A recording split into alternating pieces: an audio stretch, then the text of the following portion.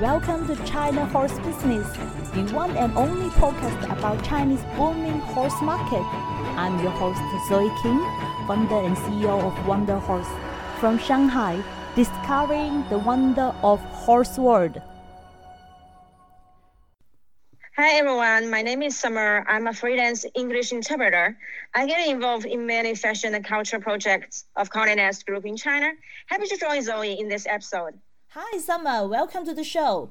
We first met in a private dinner in Shanghai with French Olympic rider Bosti. Later then, you joined one of our experience day at Wonder Horse to have your first ride on horseback.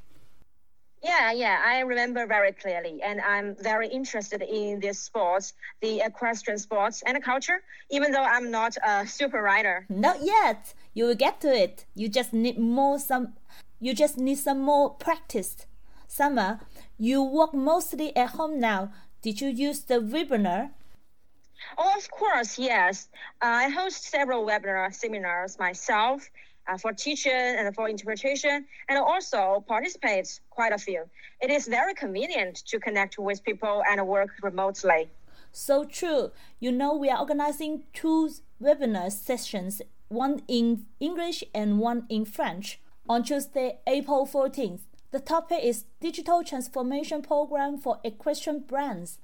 I will share our tailor-made online marketing solutions to help equestrian brands to navigate through this difficult time.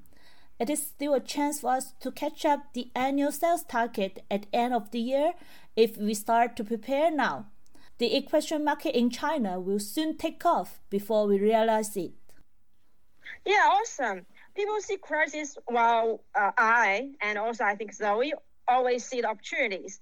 Just like a cup of water, half empty, half filled. I believe there will always be opportunity out of crisis. We just have to look forward, be prepared, and never stop. Absolutely. So guys, sign up now for our info sessions scheduled on Tuesday, April 14th. The session in English will start at 9 a.m. Central Europe Summer Time and the French session at 2 p.m. on the same day. You will find all information on the show note. You can also write to us at contact@wonder-horse.com to sign up. Sounds great. It's actually totally free to join the webinar, and it is very easy.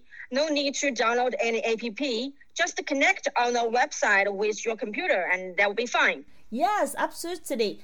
Each session is limited to 20 attendees. So guys, don't miss it. Well, Zoe, would you get started for today's program? Which club are you going to introduce in today's China Club session? I would like to introduce the County Down Club in Shanghai, located in a luxury compound area. The clubhouse takes an entire floor of the compound clubhouse with horse-themed decoration.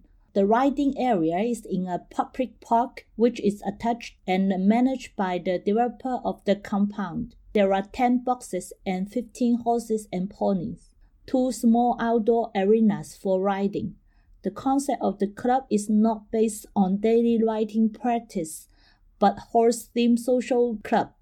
Their members are wealthy families in Shanghai who want to bring their kids to ride horses and for themselves to take part in this social circle. Oh, Zoe, the opening of the Tokyo Olympics has been officially postponed to July 23rd, 2021. How does China equestrian team react to the postponement? China team has been qualified for Tokyo 2020 jumping and eventing team competitions. Among Chinese riders, only Li Yaofeng has 2 horses qualified for now. Other riders planned to participate in more competitions in the beginning of the year to get their second horses qualified. Since almost all competitions have been cancelled worldwide, they may fail to do so. Some of them stay in Europe to continue their training, such as Zhang Xinjia in Spain, Zhang You in Belgium.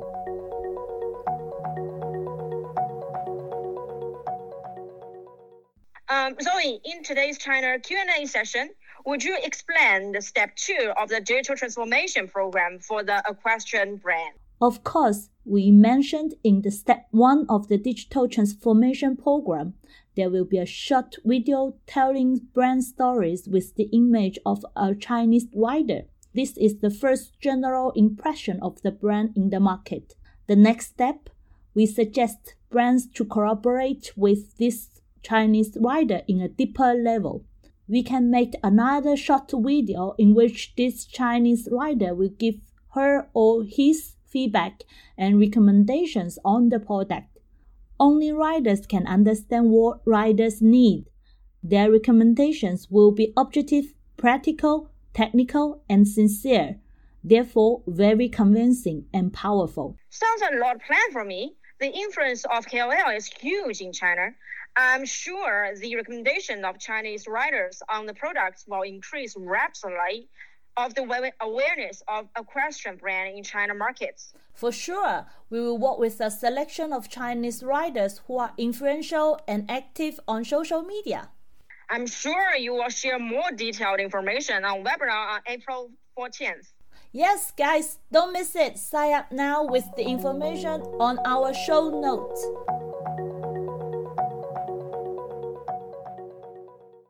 Zoe, I noticed the topics on polo keep pop up in your podcast. I'm so surprised so many people are interested in this niche sport. Indeed, you can find more topics relating to polo in China in our podcast, episode 1, 8, and 17. No sport is too niche in China. In today's China story, I interviewed Jackie Wang, co-founder of 1003 Polo. She and a bunch of her friends are very keen on polo and culture. Let's listen to Jackie's China story. Hello, Jackie. How's it going? Good. How are you? I'm pretty good too. So you are in Canada now, right? How's everything going over there? Yeah, we just all try to stay indoors, just stay home and work from home. Okay, so stay safe and stay strong, positive. You are the co-founder of 1003 Polo. Could you tell us more about the club? Of course. 1003 Polo was formed by a group of young polo enthusiasts who want to share this wonderful sport and lifestyle with everyone. This company and platform is a trailblazer in the polo industry because in a short period of time, we managed to garner outside financing and investments. And we also established our own education, customer service, and tournament system. Mm-hmm. So 1003 Polo has created several IPs, such as the Rose Polo Cup, which is an international ladies polo tournament, mm-hmm. and the China Heritage Cup, which is an intervarsity polo tournament. And we're focusing on the polo lifestyle and polo education for young people and elite women who are our target clients. Mm-hmm. And we actually created the world's first ladies polo school, the 1003 Metropolitan Ladies Polo School. But of course, men are welcome as well. And the founder of 1003 Polo, Paris Law, is a very close friend of mine, and I'm currently her co-founder and partner there. We actually met each other through polo, and we really bonded over the sport. And her dedication and persistence in promoting the sport, which has a very long history since the Tang and Song dynasty in China. Mm-hmm. Her dedication has really inspired me, and the 1003 family, we all hope to bring this wonderful sport back to the height of its popularity in China. Okay, and how about yourself? I started riding 3 years ago at the Metropolitan Polo Club. So I started riding, and then I had the opportunity to learn polo, and then gradually it was a sport that I fell in love with. And now every year I play at least 3 or 4 tournaments. And I also, travel around the world to Thailand, Canada, the UK, and Argentina to practice my polo.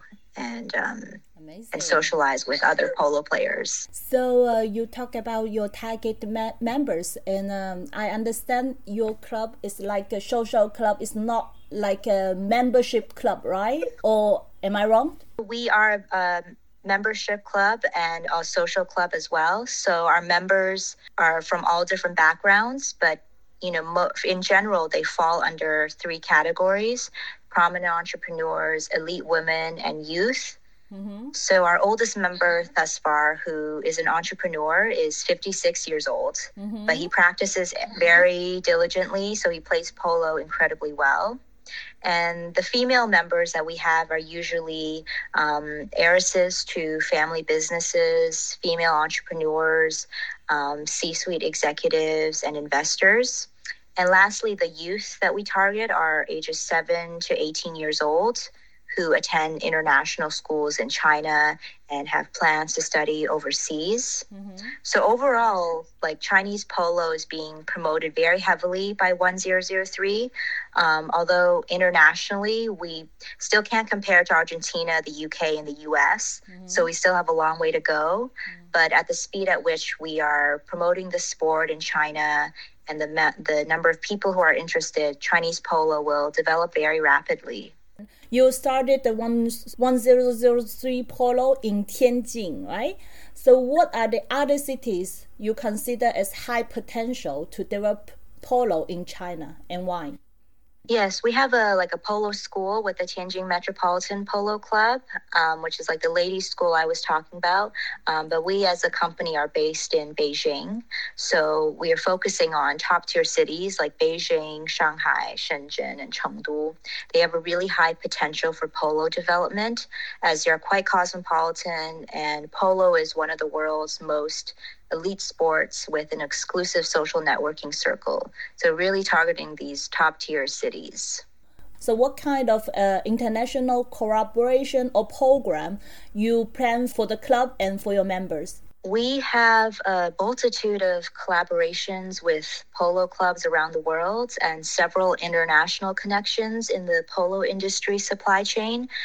For example, last year, our members had access to practice polo and watch the Queen's Cup, the Cartier Queen's Cup at Guards Polo Club. Mm-hmm. And we also have been to Argentina and Thailand. So anywhere where polo is sort of very developed, we have taken our members there. And in addition, we have collaborations with university polo clubs, such as Harvard University and Oxford University. Paris actually played a tournament at Harvard University, and we've established connections and collaborations at these elite universities. Lastly, we are very intent on collaborating with international organizations to promote women's polo and advocate for women's empowerment, as actually polo is one of the few team sports where men and women can play on the same team. And we're actually planning to organize a charity polo match that will be an amalgamation of everything that this sport has to offer. So any companies or individuals or Wonder Horse who are interested, and feel free to reach out to us. Mm-hmm. And overall, we really hope to make a meaningful impact on the sport and Chinese society as a whole. Definitely. Wow. Great. Very impressive. We would like to work with you and work together to see what's the energy we can share together and the idea we can work on together. Of course. Yeah, I think there's a lot we can definitely do together. Sure. Thank you, Jackie, for the interview. And I hope you stay well and hope to see you soon. Thank you, Zoe. Stay safe and healthy. Take care. Bye. Thank you. Thank you. Zoe, I wish you a great success for the webinar. Thank you, Summer. It was fun to hang out with you today. Same here. See you soon. See you. Bye. Bye-bye. This podcast is produced by Wonder Horse, equine business solution provider and bespoke platform for Chinese equine community. I'm your host, Zoe King. See you next Monday on China Horse Business.